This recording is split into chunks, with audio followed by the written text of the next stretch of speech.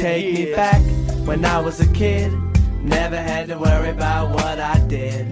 But I'm a man now, what's the plan now? Gotta get it done, no time for fun now. Take me back when I was a kid. Never had to worry about what I did. But I'm a man now, what's the plan now? Gotta move on, those days are gone now. Bam, Mike Young, stories that need to be told. Sitting here, Stock Tip Dave's exhausted. He got us here safely today. He picked me up. His driving wasn't great, but he got us here. It was fine. I think you need to work on you got to find a good balance between aggressiveness, assertiveness, and athleticism in your driving. We almost crashed 3 times. No. We parked, and then I hit the door on the thing. But, we're here. My brother was just in town. Love when my brother comes to town. He was here for 2 days. He was in San Diego doing big things. My brother's like in the restoration business.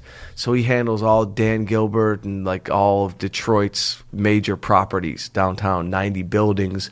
Anything that goes down, you call my brother. Yeah. And last time on the podcast, we were talking about I didn't know that I was on TV. I was very lucky. I got to go to the Cavs. I went to Game 7 against Indy. I went to Game 5 against Toronto when they took them out. No, it was Game 5. They didn't sweep Toronto. Did they sweep them? You're allowed to talk, Dave. Yeah, they swept them. You're on camera, too. They swept Toronto. Okay, so it was Game 4, so they swept them. So I did a movie called Grounded with Aaron Paul and Jeff Daniels that's not out yet. But Dan Gilbert, who owns the Cleveland Cavaliers and he owns Quicken Loans, he's a great dude. He financed the movie. Personally, he financed it through his own company.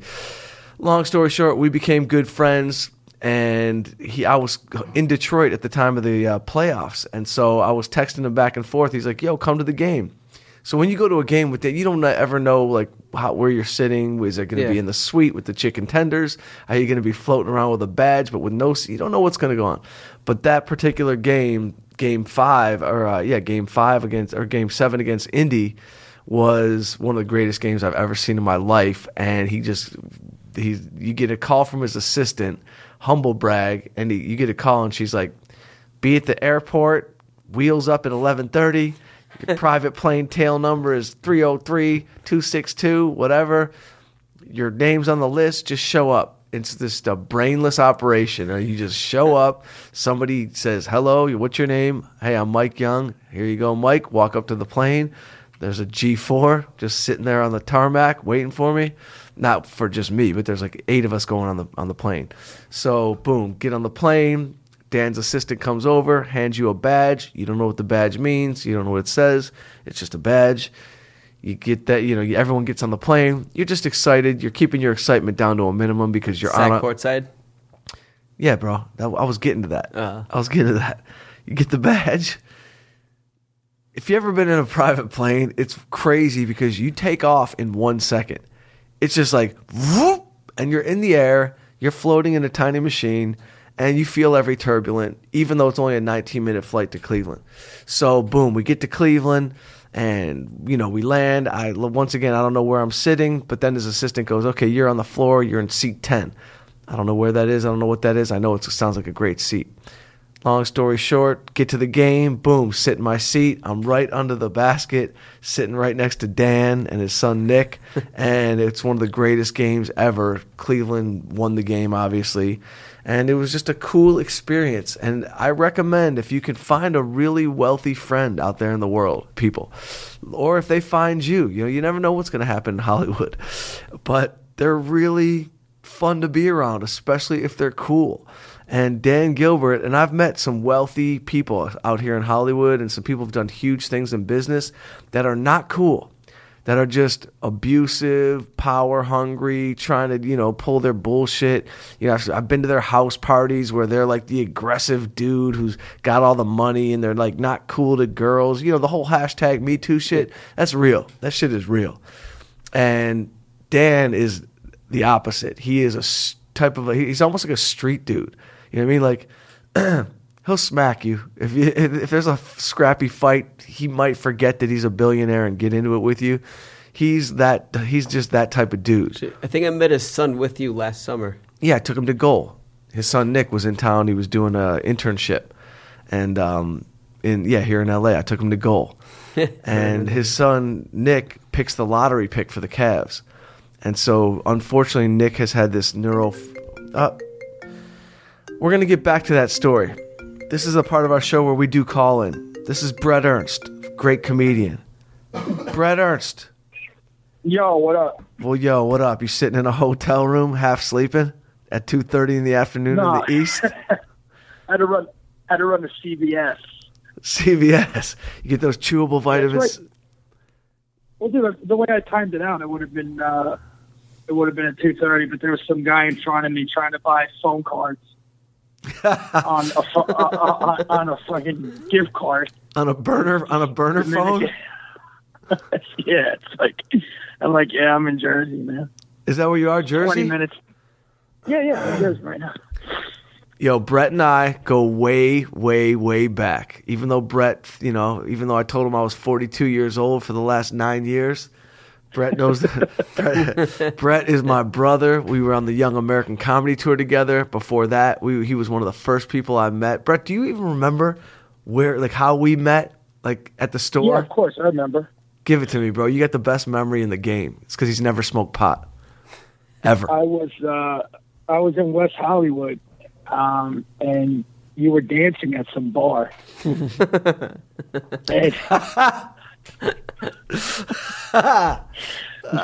at the Cat Club, man. It was at the Cat Club.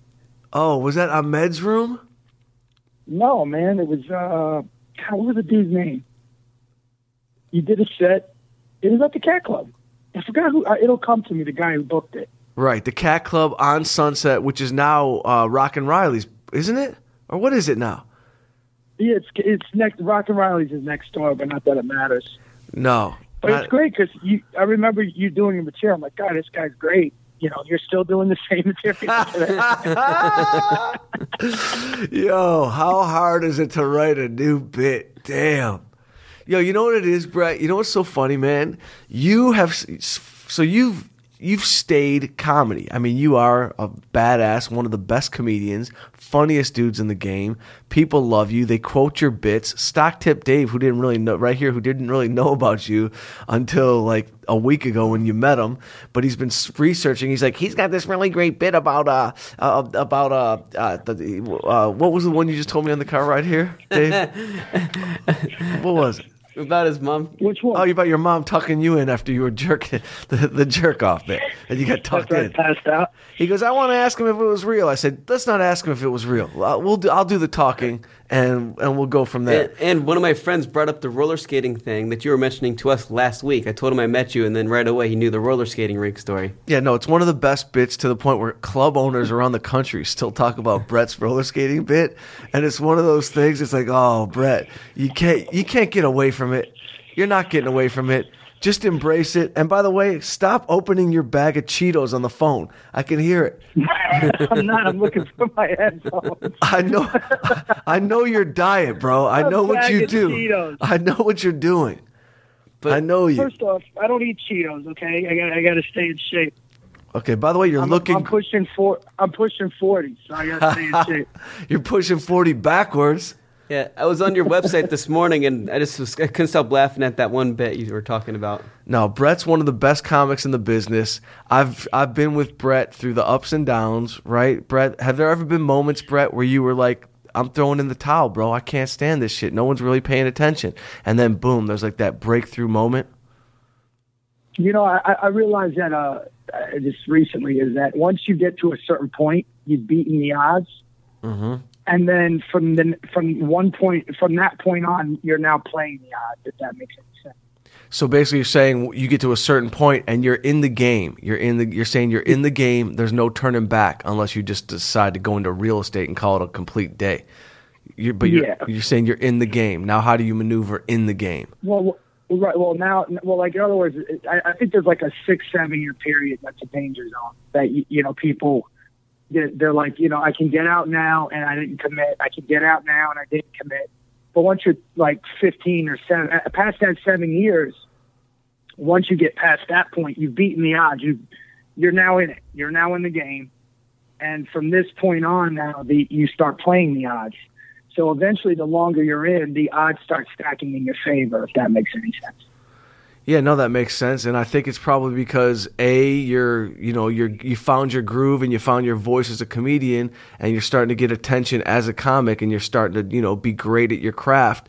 But then there's that other flip side where you start making your relationships right in the business. You start meeting people. Well, yeah, I mean, you have friends that you've been friends with, you came up with, you grew with, but I think mostly as an artist, comedy is such a rare. It's such a rare thing, man. I mean, because in order to be doing it right, you have to have been doing it, in my opinion, at least 11 years to really know who you are. Now, don't get me wrong. You could put together a strong 15, 20 minutes in 7, 8 years and just rest on that for the rest of your career, But to really dig back in the 80s.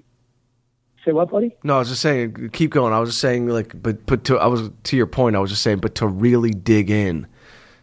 Right, to really be a stand-up, to be a Rogan or a Burr or, those with a body of work and constantly putting out new material, like a Chappelle, you know what I mean, or a Chris Rock. Yep. You really got to submerge yourself into the business, So, and that's not saying that you can't hit. A lot of guys would hit at, become famous and stop doing stand-up. I mean, these guys hit early, but kept not early, but you know what I mean. Yeah. They hit well into their career and they've never put the mic down. It's like Chris D'Elia is a good example of that too. Chris keeps working and working and working as a comic. Right. He doesn't stop. No, you could tell D'Elia loves the craft. Get a sitcom and quit. Yo, I saw you talking to D'Elia at the Comedy Store, which is our home, and you were talking about like how back in the day and this and that, and I feel like I didn't meet D'Elia till like 2 years ago. Like, wait, I'm not kidding. Was he always hanging around the store, or where was I? Yeah, dude, he's always been there, man. He's been there. Dude, I remember right when I had gotten passed at the store. Well, Chris has been acting since I think he was like 14, and he's been doing comedy since he was like 18. And no idea. He was just a young dude, man. I remember every room I would see him at, every room I would do at the like those offshoots. He was always there with a notebook. The kid worked his ass off, man. He really did. I love that, man. Is there anything better than a fresh notebook to a comedian? I have like 10 fresh notebooks with the first 2 pages. Yeah. By the way, Brett. And then a shit ton of napkins with just lines everywhere that I don't even know what I'm No, your notes are a direct reflection of your whole style of life. You know what I mean? I know you're not an outliner. You don't write 7 concepts straight down a page. No. Your shit is on a shoe, on your wrist. It's on the back of a hat. Yeah. Yo, Brett and I, we've had. Let's just talk real quickly, and then we're gonna get to all the awesome shit you're doing right now, which nobody's shocked at, bro. You are definitely one of the funniest dudes. I'll get to your confrontational lifestyle in a minute, but how much fun did we have on the Young American Comedy Tour? And people bring it up to me once a week, and I don't. I've been doing so much other stuff that I don't have the physical or mental capacity to like re-up any idea of it or concept. But how much fun was that moment in time for us? It was all right. You ain't shit. He goes, it's all right. I love how that's such a loaded question. No, but I mean, it wasn't. What do you think? It's like that was the best, right? How much fun did we have? No, but you know what's funny? What am I going to say? Meanwhile, it was awful. You would get drunk, you'd hit on me. Yo, meanwhile, I realize Brett's married now. It's like all the things that are running through my mind, maybe I can't even bring up. You know what I mean? Like the thing we just did so many. There were so many things. I will say it's. I'm not just joking, man. It was one of the best times, man. Dude, because. When do you get to travel with all of your boys? When Mike Young calls. Well, dude, it was me, you, Byrne, Sebastian, Butch Bradley jumped on it, Burt Kreischer. Ian Edwards did it too, Tony Rock. Bobby Lee. Bobby Lee. It was just great. And, especially with comedy where, like, when you're headlining on your own, like right now, I'm in a hotel room. I mean, granted, this is an exception because my family's here and I've been seeing some friends, but on the norm, you're by yourself, you sit in a room, just, napping. Yeah. How many double nap days do you have? It's like I said, Ursel, double nap. No problem. Double nap. You're rubbing one out on everything. Everything. It's like I think Tom Segura has a joke about that. Or I'll just jerk off on the curtain. Yeah. Comedy is filthy. That lifestyle. But I'm saying, when you get to travel with your friends and get paid and just drink and do karaoke. Yeah. It's a lot of fun. No, we had a ton of fun, and I'll never forget. No wrecked hotel rooms? No, we weren't rock and roll wrecking hotel rooms, bro. We were keeping it neat. No, you know throwing televisions out of windows? No. Nothing crazy. The worst thing we had was like Steve Byrne would get in a fight in an elevator and like come out, you know what I mean, with a chipped tooth and have to go to radio with a chipped tooth. You know? Now, we weren't wrecking rooms because nobody was like out of control. Like there was no blow and no, we were nothing. We were jogging together. And Mike would smoke weed, drink Patron, and eat broccoli. Broccoli and tequila. By the way, that's his fucking secret to you. Yeah. Broccoli and tequila? Bro, I invented it on the road. I felt great. You know what I mean? It's the road diet. If you can keep it light on the road, you're good. Yeah, Mike just eats soup, broccoli, and Patron, and weed. That's his and 18-year-old models. That's his diet. Either that or the same diet as a 90-year-old slowly dying man. Well, you like this really fancy tequila. I can't remember the name of it. Don Julio. Don Julio, that's right. Yeah, it's been out there. Yeah, Don Julio Añejo, slow sip. I've had one sip of tequila in 5.5 months. Everybody else is out there drinking now. You know, I had a sip of tequila at Mitzi's. I did end up having a sip, but I noticed. Disappeared. I didn't disappear, bro. I couldn't get a word in.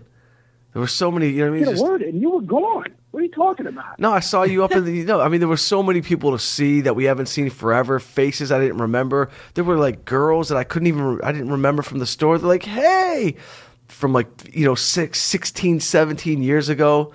That was heavy, man. That was heavy. It was very cool because no matter what you do in this career or this comedy world or this, Hollywood shit, at least for comedians, if you didn't get through, Mitzi Shore was the conduit to everything, and it changes your life. Yeah. And it literally changes your life because it gives you a stage to work your craft every single night for a long period of time until she doesn't like you anymore and then she doesn't book you as much.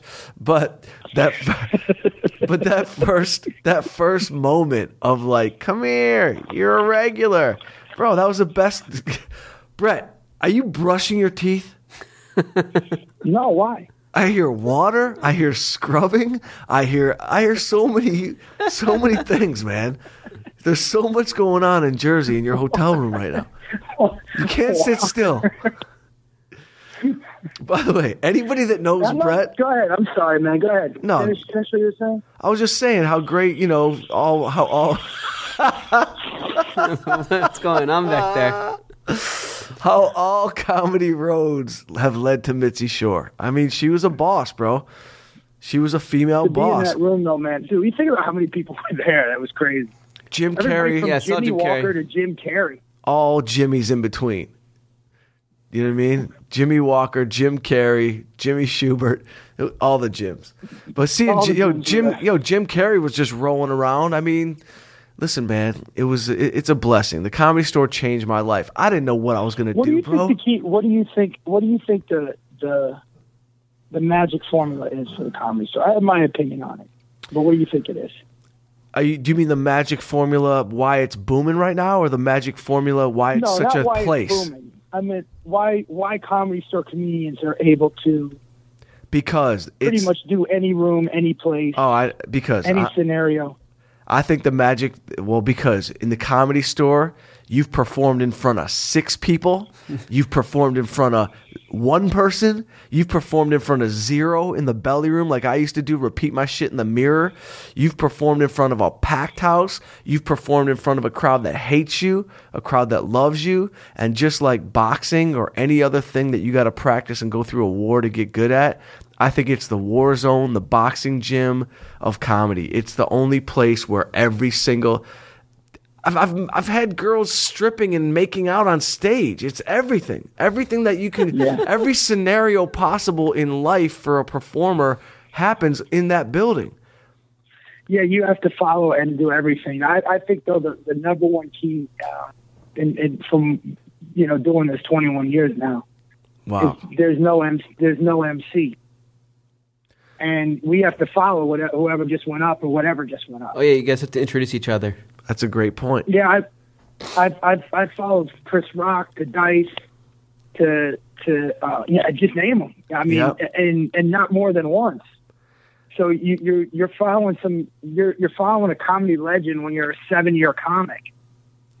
You know what I mean? And No they just doubt. bring you up, and half the room is emptying out because they want to get an autograph or something, or it's just, I always thought that was the magic with that place, that was like the ultimate training. There's no buffer. There's nobody coming up, and it's just, all right, I'm going to bring up your next comic, and a lot of times they don't even know who you are. Yep. I remember coming up, I remember Dice goes to me one time, he goes, who? And they're like, Brent. Ernst. He goes, Brent? Who is this? Right? And then he looks, he goes, oh, I've seen you hanging out. Then he goes, he goes, how tall are you? I go, I'm about 6'2". He goes, how much do you weigh? I go, I'm about 205. There's his intro. Yeah, that's amazing. I mean, those are moments, man. Those are moments, and You have to go up. That's the beauty of the Comedy Store. And like, it's funny because financially it doesn't change you when you become a regular at the store. It doesn't change your lifestyle, but it almost flips a switch on your ego, right? It flips a switch and it lets you go, okay, now I'm in with like I'm in a place where all the greats. So then, you know what I mean? You get this like fire in your belly for a long time. You could feel the greatness there. I used to do this analogy about the place. Peter Luger's in Brooklyn, right? The steaks. Yeah. The reason why they say the steaks are so good is because they haven't washed that pot, the cast iron pan. Because you're not supposed to. You just wipe it out. Then when you heat it up, it kills all the bacteria. And that they haven't. It's been the same pan for 50 years. And they say that's why those steaks are so good, because the pan has absorbed all of the flavors over the years. And I feel like that's the OR. There's been so many great comedians, so much dysfunction, so much crazy shit that went on there, that it's just the energy there. Hey, hold on a second, okay? Hold on. I don't even want to know. I don't even want to know what's going on over there. Sounds like there's dishes or something breaking. Sorry. I just. They're so Brett. I know. Brett just like washed his toenail clippings down the sink. Dude, I don't want to know what's going on. Full blown self pedicuring. just fucking around. I know you're doing it, but so yeah. No, you're 100% right. It's shtick. I'm doing shtick.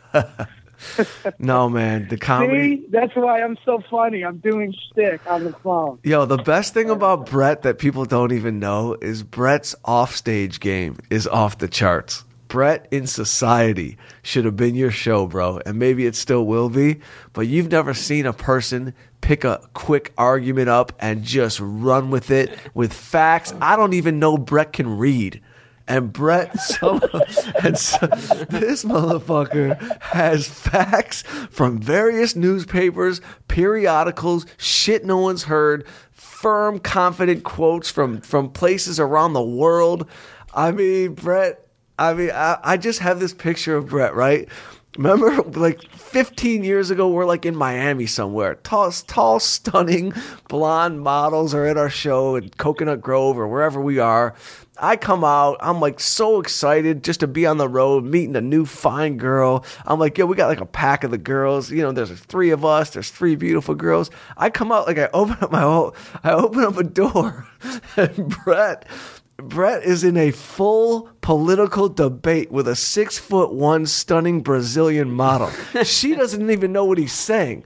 All I know is Brett is just talking his way out of a one-night stand quicker than anything I ever saw. There you go. I've never seen one guy argue himself out of getting laid in my life. Oh my God! He argued himself out of getting laid so many times on the road. But here's because first of all, you exaggerate just a little stories, but that's fine. All right, thanks. You're not known for that, but there is truth to this. Okay, yeah, there's truth to this. And the truth is that especially at that time, I can't, and I've always had this problem. I can't placate. And I don't, and by the way, I'm not saying that like I keep it real. It's a problem. I've been working on it. You know what I mean? It doesn't mean just because, if you ask, I don't, and if you ask me my opinion, I'm going to fucking tell you. Oh yeah. That's how it used to be. Yeah, I didn't realize it's bad etiquette. You just keep it to yourself. But the thing that I hated, and I know specifically what you're talking about, and it's almost like I was biting my tongue on the Kill Tony show, is that because this Australian chick that was a DJ came up and right. talking about house music, and in America, people do this. And whenever you're dealing with foreign people, they like to go in on us. You know what I mean? And and this chick was used to these hamster dudes going, yeah, you're right, we're stupid. Yeah, we're, and then I remember we got into it. Yeah, I'm Brett, like, why are you here then? All she was doing was crapping on America. Right. I did it for the country because I'm a patriot. Right. Don't come at Brett with any anti-American DJ sentiment. Don't come here promoting your Brazilian house music. You know what I mean? Can I just say something? Yeah. Okay. And of course, I'm trying to make this sound good, but a lot of these hot chicks are just used to everybody agreeing with them. Of course. Of You know course. what I mean? Are you kidding? You're the diffuser, bro. You bring hot girls you bring them all down to a 6. All these girls, they have no idea. They get done talking to Brett, they go home, they rebrush their hair, they recheck their makeup. They can't believe how ugly they feel. By the way, Brett, I think it's a great thing. Fuck all, you don't just walk around the earth like a beautiful, stunning Amazon getting told yes all day. No. Meet Brett Ernst. He'll put you right back in check. You know what I mean? Like a real relative. No, listen, man. First of all, I was in my, back then I was in my 20s. I've calmed down a lot. Even in my... Calm down. I've calmed down like, I'd say about 6-7 years ago. I really started calming down a little. Listen, what's funny, Brett? It's to me, it's not about placating. It's about you only have so much energy left in life. Like, we only got so much. Where do you want to direct it? Think about it. Once you started putting it back on stage as opposed to in a hallway, you know what I mean, for no money, yeah, things start happening better for you. That's the point. It's just a shift. A lot of that time you get, especially with your career, you get frustrated and you're not making money. You're delivering pizzas at 29 years old. Yeah. You're like, God, I could be doing so many other things, but I'm just going to stay the course and do this. And you got stuff in your personal life going on. And then, you're out in the parking lot and somebody wants to say, hey, Emmitt Smith was terrible. And then I'm just like, what are you, nuts? He had a 12 consecutive 100,000-yard season. And then you just take it out that way. You know what I mean? Yeah, and then it ends up, all of a sudden, you look out the back of the Comedy Store, Brett's shirtless. He's fucking fuming. He's got red cheeks. No, I've never ever. Listen, I have 2 rules. The 2 things that I don't discuss people. Number one is like religion. Whatever you believe. But if you're going to sit there and tell me, that you're going to discount Joe Montana, at a Tom Brady debate, then yeah, we're going to get into it.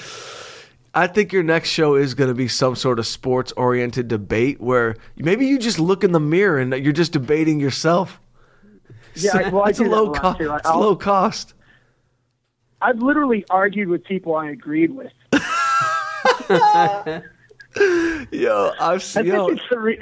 All jokes aside, I think it's a regional thing. Last night we were at the Brick House in Wyckoff, and these guys are talking. It's like 12 knees.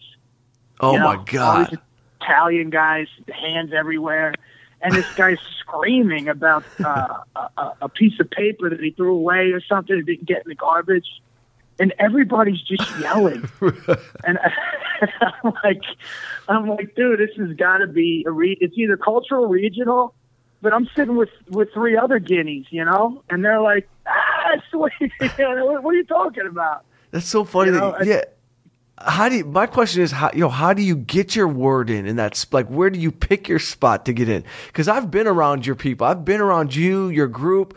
I don't have like the vocal quality to get up in there. Like, I'm like, I can't yell loud enough to get in the mix. I just end up sitting back just on surrender. Well, I don't know, man. It's just we all shout at me. I get in it's all fun, actually. To be honest with you, it's fun. I can debate basketball, but that's especially about with sports. We love arguing. I love arguing sports, man. I could do that shit all fucking day. We were just talking about. Yeah, we were just talking about. I was lucky enough to go to I don't know if you saw the picture, but I was at the Cavs game when they won Game 7, front row, with Gilbert. Did you see the picture? No, I didn't see the picture. I'll send you a screenshot. Fantastic. I got my beret on, sitting front row. But you think the Cavs are going to win this thing, or are they going to come back, or is it over for them? I mean, they should win it. You know what I mean? If not, I don't understand why they're not winning it. Lazy defense, bad defense on the Cavs. I remember LeBron was like, "Well, don't panic." All of a sudden, they're down 2 games. You know what I mean? Right. I mean, his teammates aren't really doing anything to help him out, so it's like LeBron and Kevin Love versus 5 people. Yeah. I have a theory about this. Like people compare Jordan to LeBron, which I don't know if that's a fair comparison. And again, I think Kobe has more of an argument being compared to LeBron. I mean, being compared to Jordan than LeBron, even though LeBron's there. But neither here nor there. I would say the difference, like, Jordan's arrogance in basketball, and again, they're both stellar athletes. It's just 2 sides of the same coin in a sense. But Jordan's comes more from achievement. Like, he was cut from his basketball team. I mean, he plays with passion. He had to earn everything to get to as great as he was. Where LeBron has been a physical specimen from day one. Right. So his arrogance comes from, I've dominated my whole life. Does that make any sense? Yeah, that's a great point, actually. His whole life he's been the king. He's been catered to. He's gotten every call. You know what I mean? He's been able. I mean, he's always been the man amongst boys. He had a Hummer as a senior in high school. Yeah.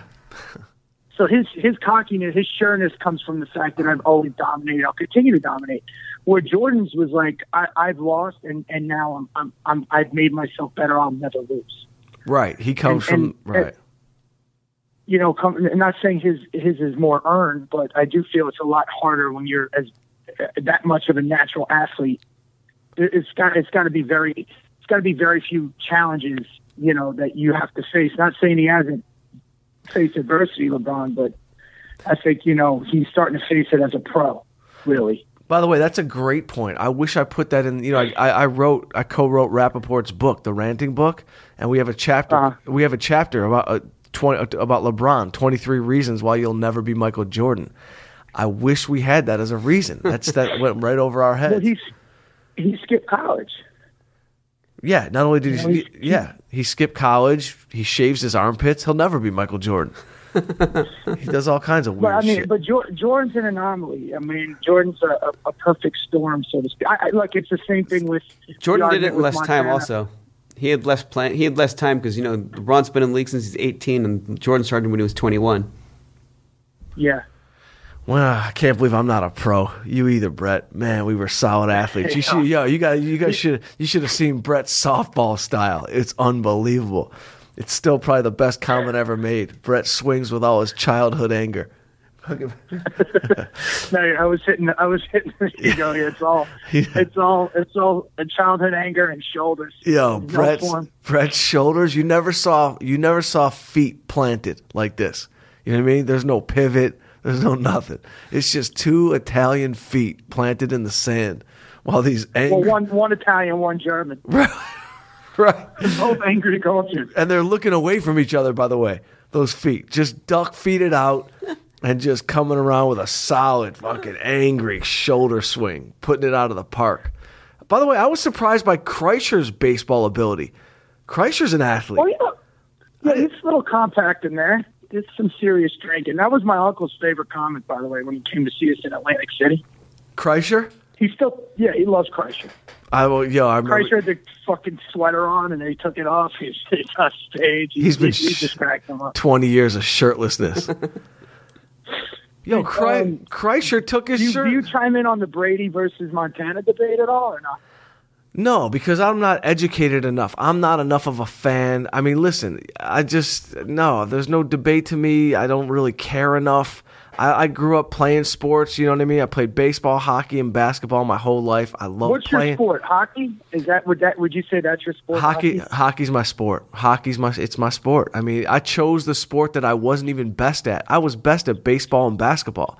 I loved hockey though so much. I just went at it and I stuck with it and went not very far at all with it. Basketball's my sport. I can't talk any other sports. Stock Tip Dave, 5'4", claims to be a great 3-point shooter. Oh yeah, I'm lights out shooter. Yo, but I'm still playing hockey, Brett. I'm in a men's league right now.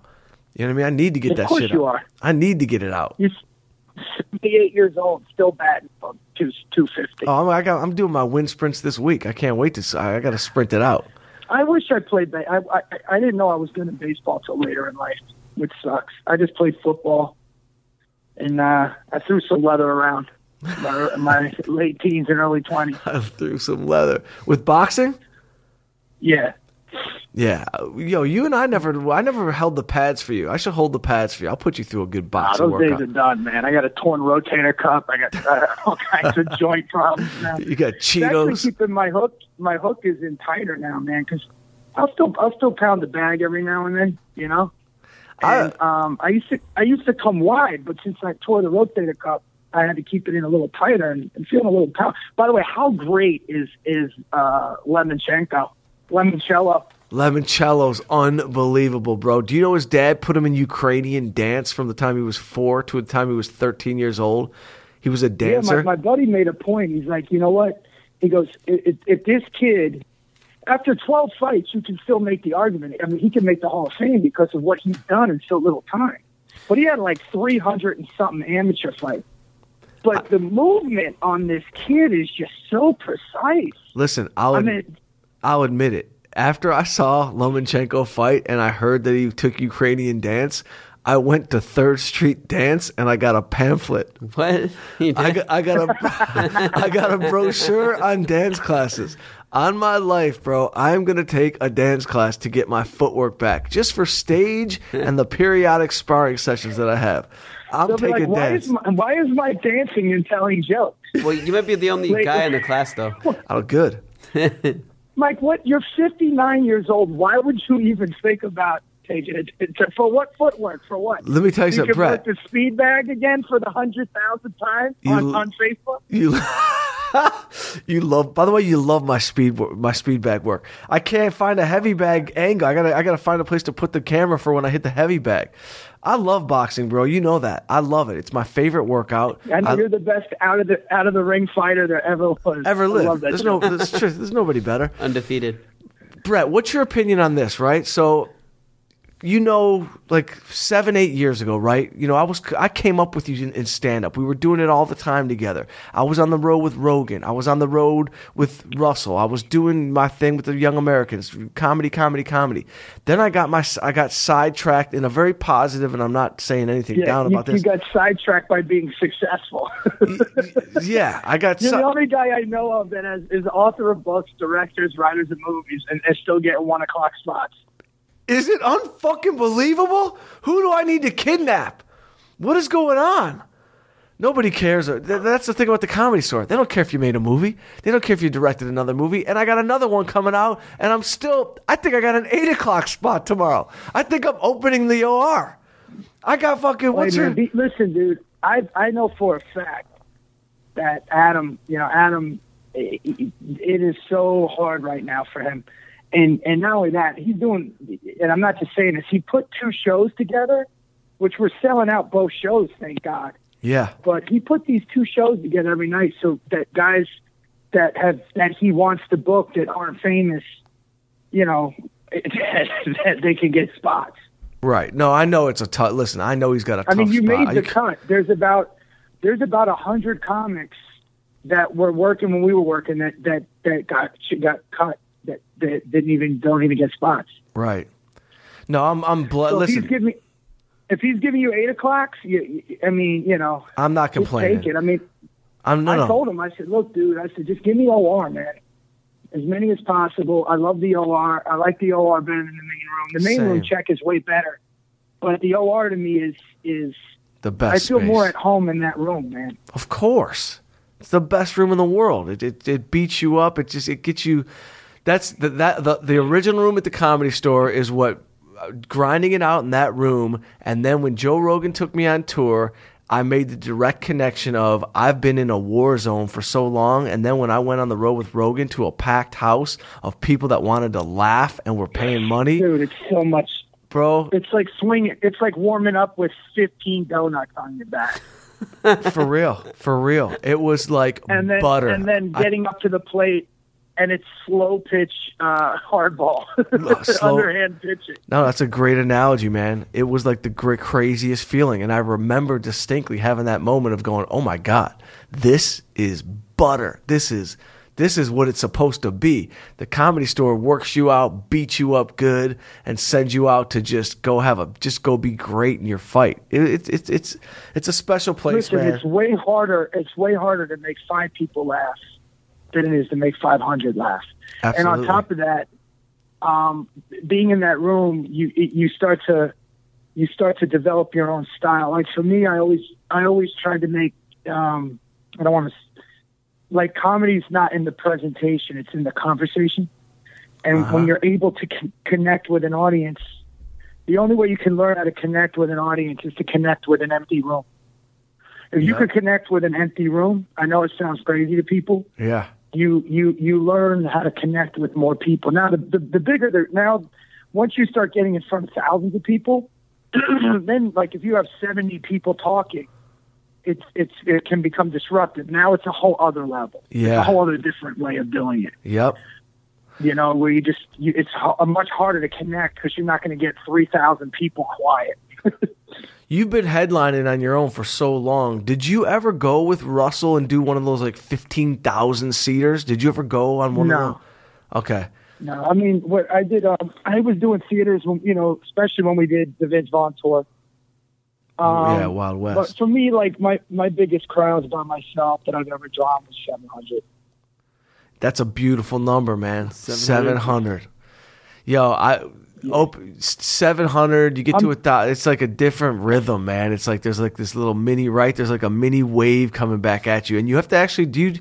Brett? Are you conscious of changing your pace when the laughs take longer to get at you? Like, you know what I mean? Yeah, it's weird. It does throw your timing off. But in the beginning, I had that problem. But after a while, I mean, I started. It's weird, man. I've always worked for myself, like my own. I've always tried to develop my own style, so to speak, and what works best for me, like, which is similar, but it's different. Like in acting, right? I wasn't good in acting class. Not that I don't play well with others. I don't have patience with listening to other people use it as therapy. You know what I mean? Yeah. Yep. That makes sense. You know, I want to work. I have an athlete's mentality. I don't want to hear, "Oh, that was awesome." I want to hear, "Look, this is what you did wrong." You know? Right. And I like to. I'm not competing. I'm competing against myself, so to speak. So what I started doing, because with acting, there's a lot of things that are involved. There's listening. You got to know where you want to be, but you have to have thoughts behind your actions, and you know you have to. I tend to be an intense guy, so I have to be a little bit more subtle if I'm doing film. You know what I mean? And you could be shooting. You know, you could be shooting the climax the first week of the film. Yep. And then you just got to know where your character's at. There's a lot involved. Absolutely. You can work those on stage. And what happens is, and then I found myself as a comic having a certain timing, a certain rhythm. And the rhythm, I would say something, and then I would be used to a laugh there, and then I would feel that rhythm and go to something else. And I know you know what I'm talking about. Oh yeah. So when you start performing in front of crowds where the laughter rolls, I took the acting aspect into it. Oh, by the way, I do a coach. I don't do a class. I like the one-on-one. Right. But I took what I was doing now is I was actually listening. I stopped breaking rhythm. I had to break my rhythm. I had to break my patterns. Yeah, isn't that and by doing that, it's just listening on stage.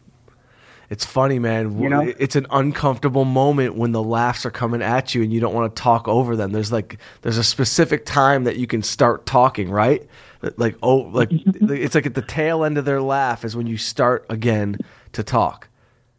Well, I would say the only thing, and the best way to train that too, like you can't really do what I just said as a middle, unless you're going to do 10 minutes worth of material in a 15-minute set or 15 and within 20. But when you got the whole hour and a half to fill, or I usually do an hour and 15. Yeah. It's so much easier to take your time. Right. So, this is, if you're, and that's where the training really comes into play is when you start headlining and you start going to different places and different venues. And, look, I only need 1% of America to like me and I'm good. Yep. If I could get 1%, yeah. I can retire or buy an island. I think you're gonna get. Yeah, I mean, I think you're like you're gonna have your following, bro. There are people who feel the way you feel in this world. They may not have your argumentative skills, but they're with you. I think you're gonna. I think you're good, Mikey. I'm working clean now. I don't do any political stuff. I'm not really a political guy. More so as I don't even mean that. I'm not even talking about your. No, but I meant I for me, I feel like everything is so divisive now. And everything has been heard. Both sides have been heard over and over again. When we first started, it was different. We were getting here. Everything, like I tended to be more vocal about things on stage because I thought people weren't. Right. But now I think because of social media and everything, it's like, fuck it. You can, now it's almost like and I'm not even kidding, I'll record it tonight and play it for you. Before I start my shows, I tell everybody, "Don't worry, I don't do politics, so we're gonna have fun tonight." And everybody claps. It's almost like when a band goes, "Don't worry, I don't have a new album. We're gonna be doing all of our old stuff," and everybody's all happy. Nobody wants to hear the new shit. So, are all your bits like personal experiences, or what? Where do you get your bits from? By the way, Stock Tip Dave will throw an interruption and a left field question that's just disjointed. So just bear with him. I love it. I think it's a great question. I like to be personal, man. I like to tell personal stories and talk about, I like to make fun of my tragedies or things that I've experienced. That's what my special is basically. That's why I released it for free online. I literally shot it, released it for free, built out a website for it. I was getting too many notes from too many people. Oh, nice. This may not work. This might not work. The only notes that really helped me with it was Neil Brennan, and Neil was like, dude, because Neil understood more of the structure than the critiquing of, well, maybe you shouldn't say this or that. He's like, no, keep it under this amount. You could cut this, because he's a real comic. He's a real stand-up. Whereas, I was getting notes from other people and every note was different, and I was just like, you know what? Fuck this, man.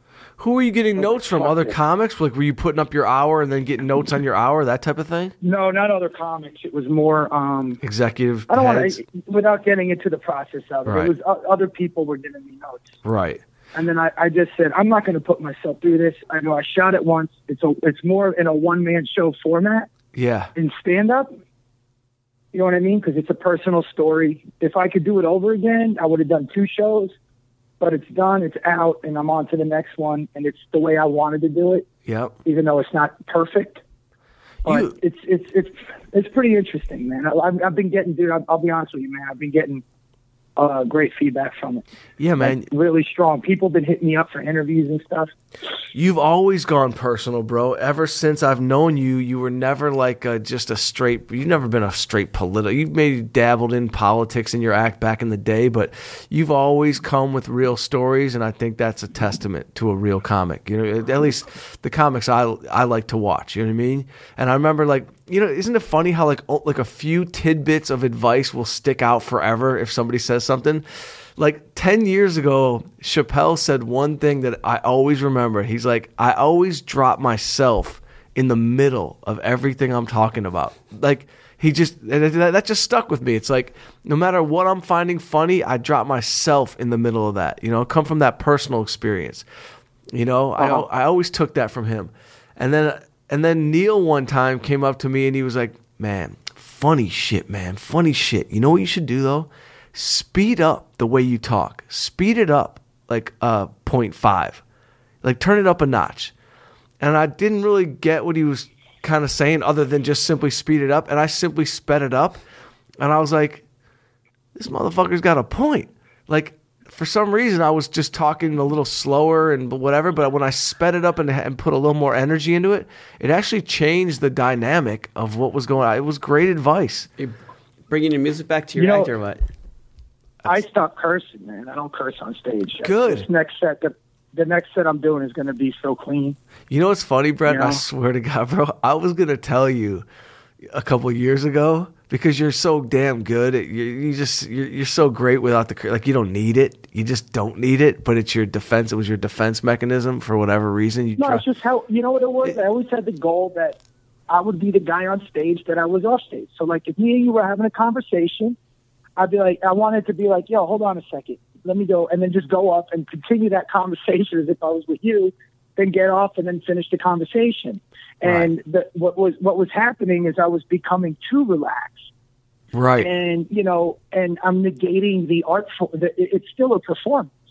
And just because when I'm with my boys and, we're hanging out and I'm like this effing guy, FF, and they don't really care.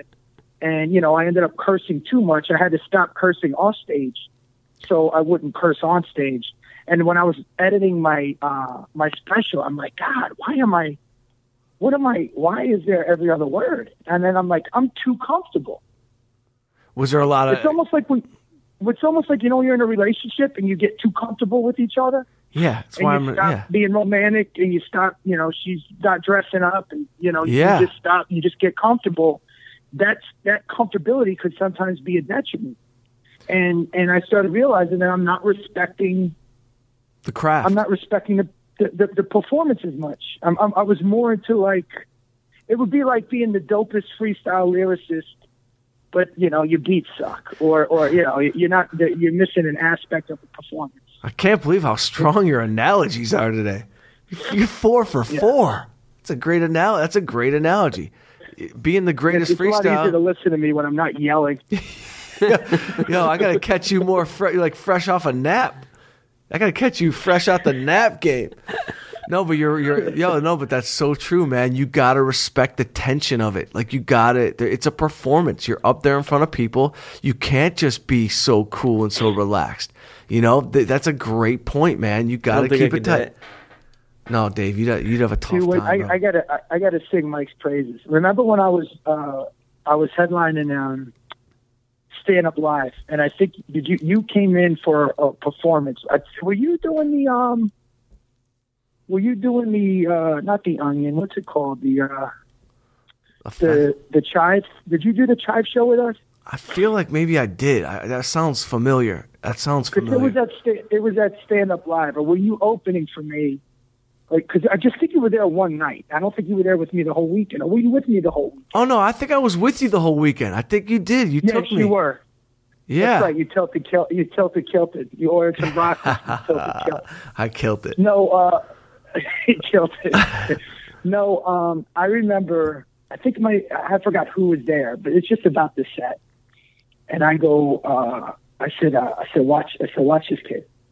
I mean, meanwhile, a kid, you're 78 years old, but I go watch this guy. And it was just 20 minutes of just precision butchery. I said, this is, who I think it was the manager, because they're like, is he funny? I said, you don't know who that is? He opens with sagging all the time. And I just go, watch this. And they were like, Jesus. It was just, dude, it was one of your sets. Thanks. You hadn't been drinking. Yep. You were fresh out of bed. You were on one of your cleanses. I can always see when your cheeks are rosy. I know it's going to be a good set. Yo, fresh. I was just. No, you destroyed that. There was one show in Scottsdale, and I was in Arizona. I'm like, oh my God! And then the next thing you know, I'm taking photos with you and four broccolis. Yeah. I'm like, this kid is out of control. Yeah, I've had I appreciate that, Brett. That's funny, man, because now you're bringing back full circle what I was saying in the very beginning. And comedy is my love, man. Like, I know that the movie stuff has paid bills and it's done some really cool things, and I love it. I do. I love directing. It's its own, like, energy force. It's its own thing. I dig it. But, like, I am fiending right now, like, to get back into the groove of stand-up because of like what you just said. You know what I mean? Like, I've got it in me to have a great special, and I want to get it out. And what I was going to ask you is... Got it in you. You've been doing it 20 years. Right, but no, but what I'm saying is... What were you going to ask me? I'm trying to ask. There was the 7-8 year chunk of this movie stuff that's happened, and I wasn't in my rhythm of doing stand up. And what I was going to say is, if I do an hour, or when I do my hour special, do you think it's okay to bring some of those old bits back that only you and my 9 friends know, that no one else has ever fucking seen? Absolutely, that should have been out already. Yes, absolutely. I was going to say, that's what I wanted to know. You've got 2 hours worth of material. Yeah, and about an hour and 45 of that no one has ever seen. No one's seen except 7 models in Miami and Brett and Sebastian in Royal Oak. Nobody. No, I'm dead serious, buddy. I'm dead serious. I mean, look, there's certain things that are age appropriate. Of course. But it's still where you're at. Like, I'm not like I'm. It's still where you're at in your life. Yeah, like, so I'm doing. I'm like. Go ahead. Like, for instance, if I'm married now and I couldn't be going clubbing and listening to techno that I did when I was a 7 to 10 year comic. But your shit's evergreen, bro. Evergreen. Wow, maybe that's the name of the album. And I just posed with a tree behind me. You might get sued by Barbra Streisand. Oh, man. Yo.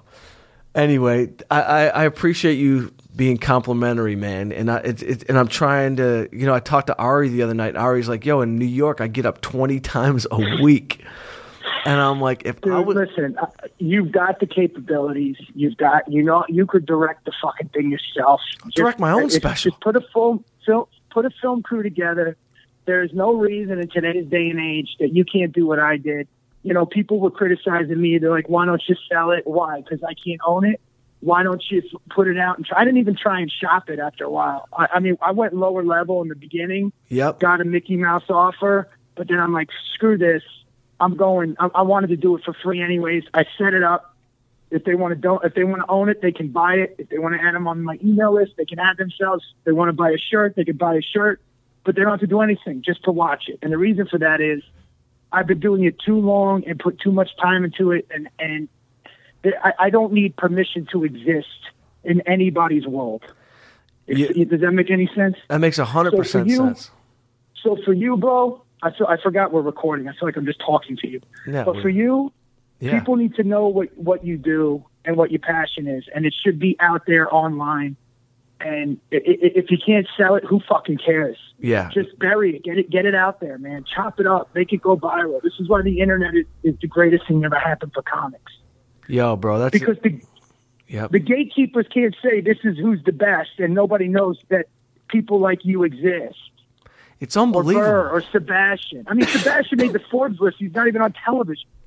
It's unbelievable. It's such a crazy world. So I'm going to shoot my special. That's 100% fact. Like, I'm going to help you with it, dude. I'm going to help you with it. Thanks, Brett. No, I'm serious. I'll help you with it. Just give me about $100 grand, and then we'll make it. No, I'm serious. Just I'll help you with it. Like, it's not even done. I was suggesting that to you anyway. There's no bullshit. It's not as hard as you think it is. Right. We got to get the right venue. Yep. And we can do this, man. It's easy. Maybe we do it in L.A. or Detroit, my hometown, or somewhere. You know what I mean? We'll talk about it. But I want you to help me with it, man, because I want to do it. I'm not kidding. I want it done by before the new year. Like, I want to have my special in the can.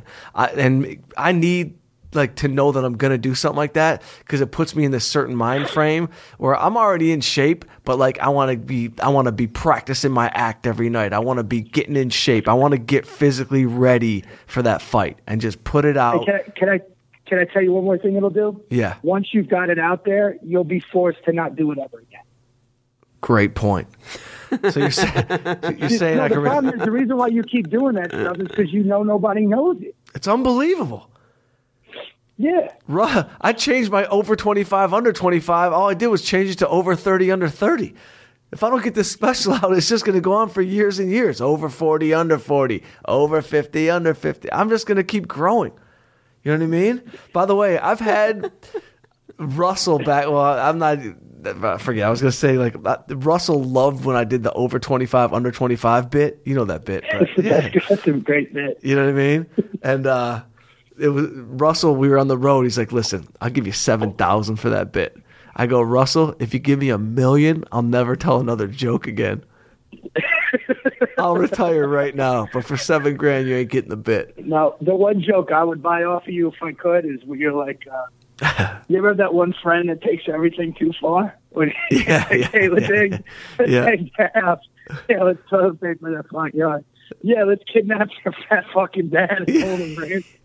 What? That joke still kills everywhere. I've tagged. Thank God, I've added on a lot to it. But yeah, thanks.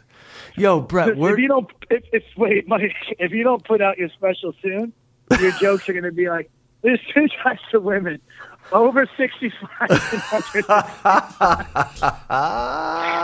over 65 got great grandkids. sleep all day. You know what I Watching mean? Matlock, but under 65, play shuffleboard. Get your teeth out of the glass. Take them out of here.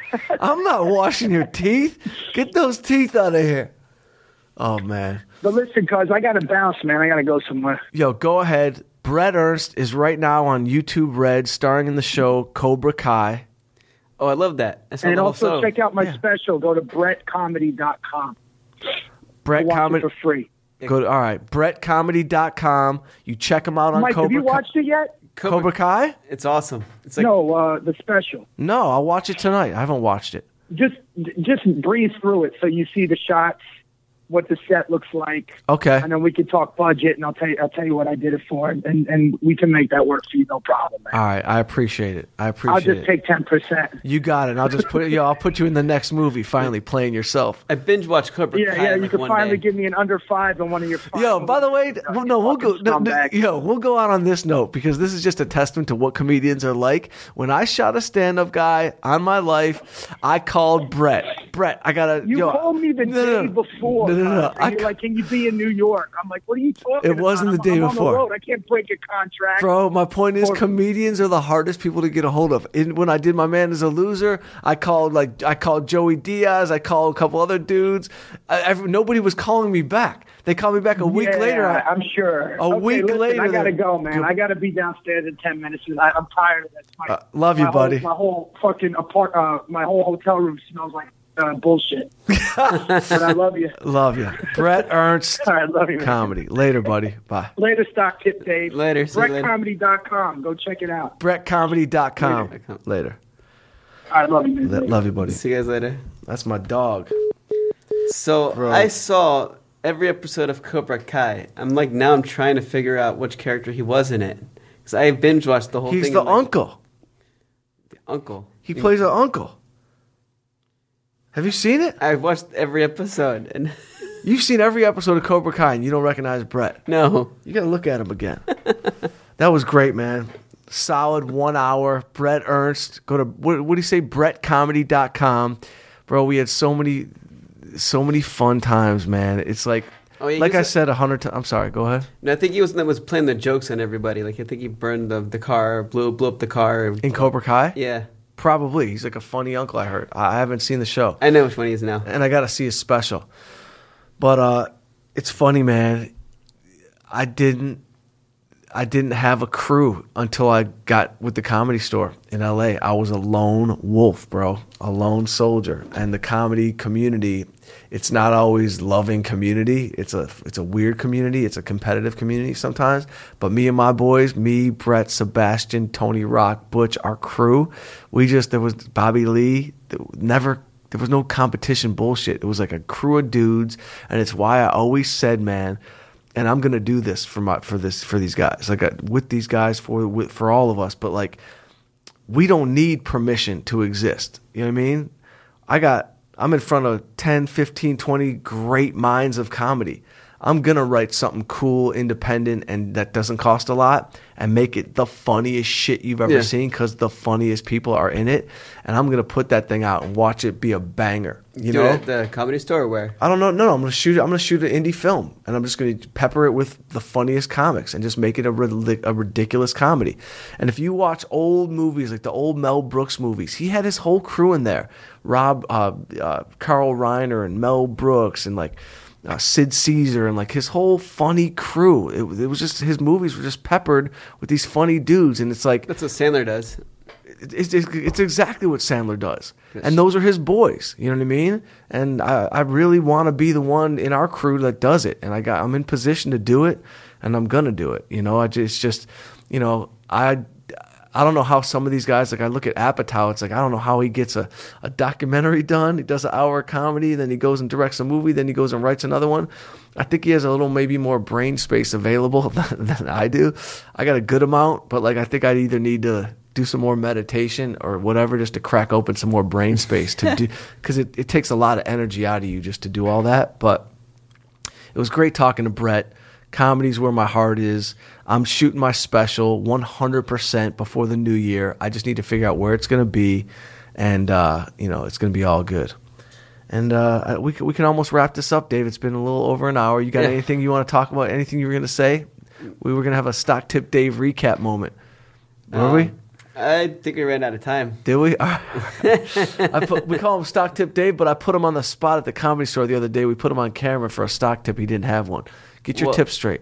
Hey, it was like 12:30 at night, a few drinks. So I'm gonna get you more organized, bro. And you got to change your handwriting. And actually, I got a stock. Actually, while we were on the show, I got a text message from some friends, and the Canadian weed stocks I was mentioning. Back up. Skyrocketed. Did it? Yeah. Which one? The one that was at $4? That one went up a little bit, but the one that I got at $11 is now at $27. No way. Yeah, went up like $3 today. Next time you tell me, buddy, about those things when they're going down, because I know that one went down, everyone was sad. Yeah, they're still down, but they're recovering a little bit now. So I wonder if I should buy in at 27.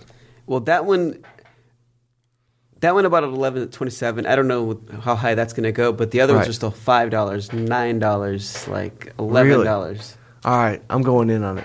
Anyway, Mike Young, Stories That Need to Be Told, Stock Tip Dave, our guest Brett Ernst. Thanks for having him. Go check brettcomedy.com.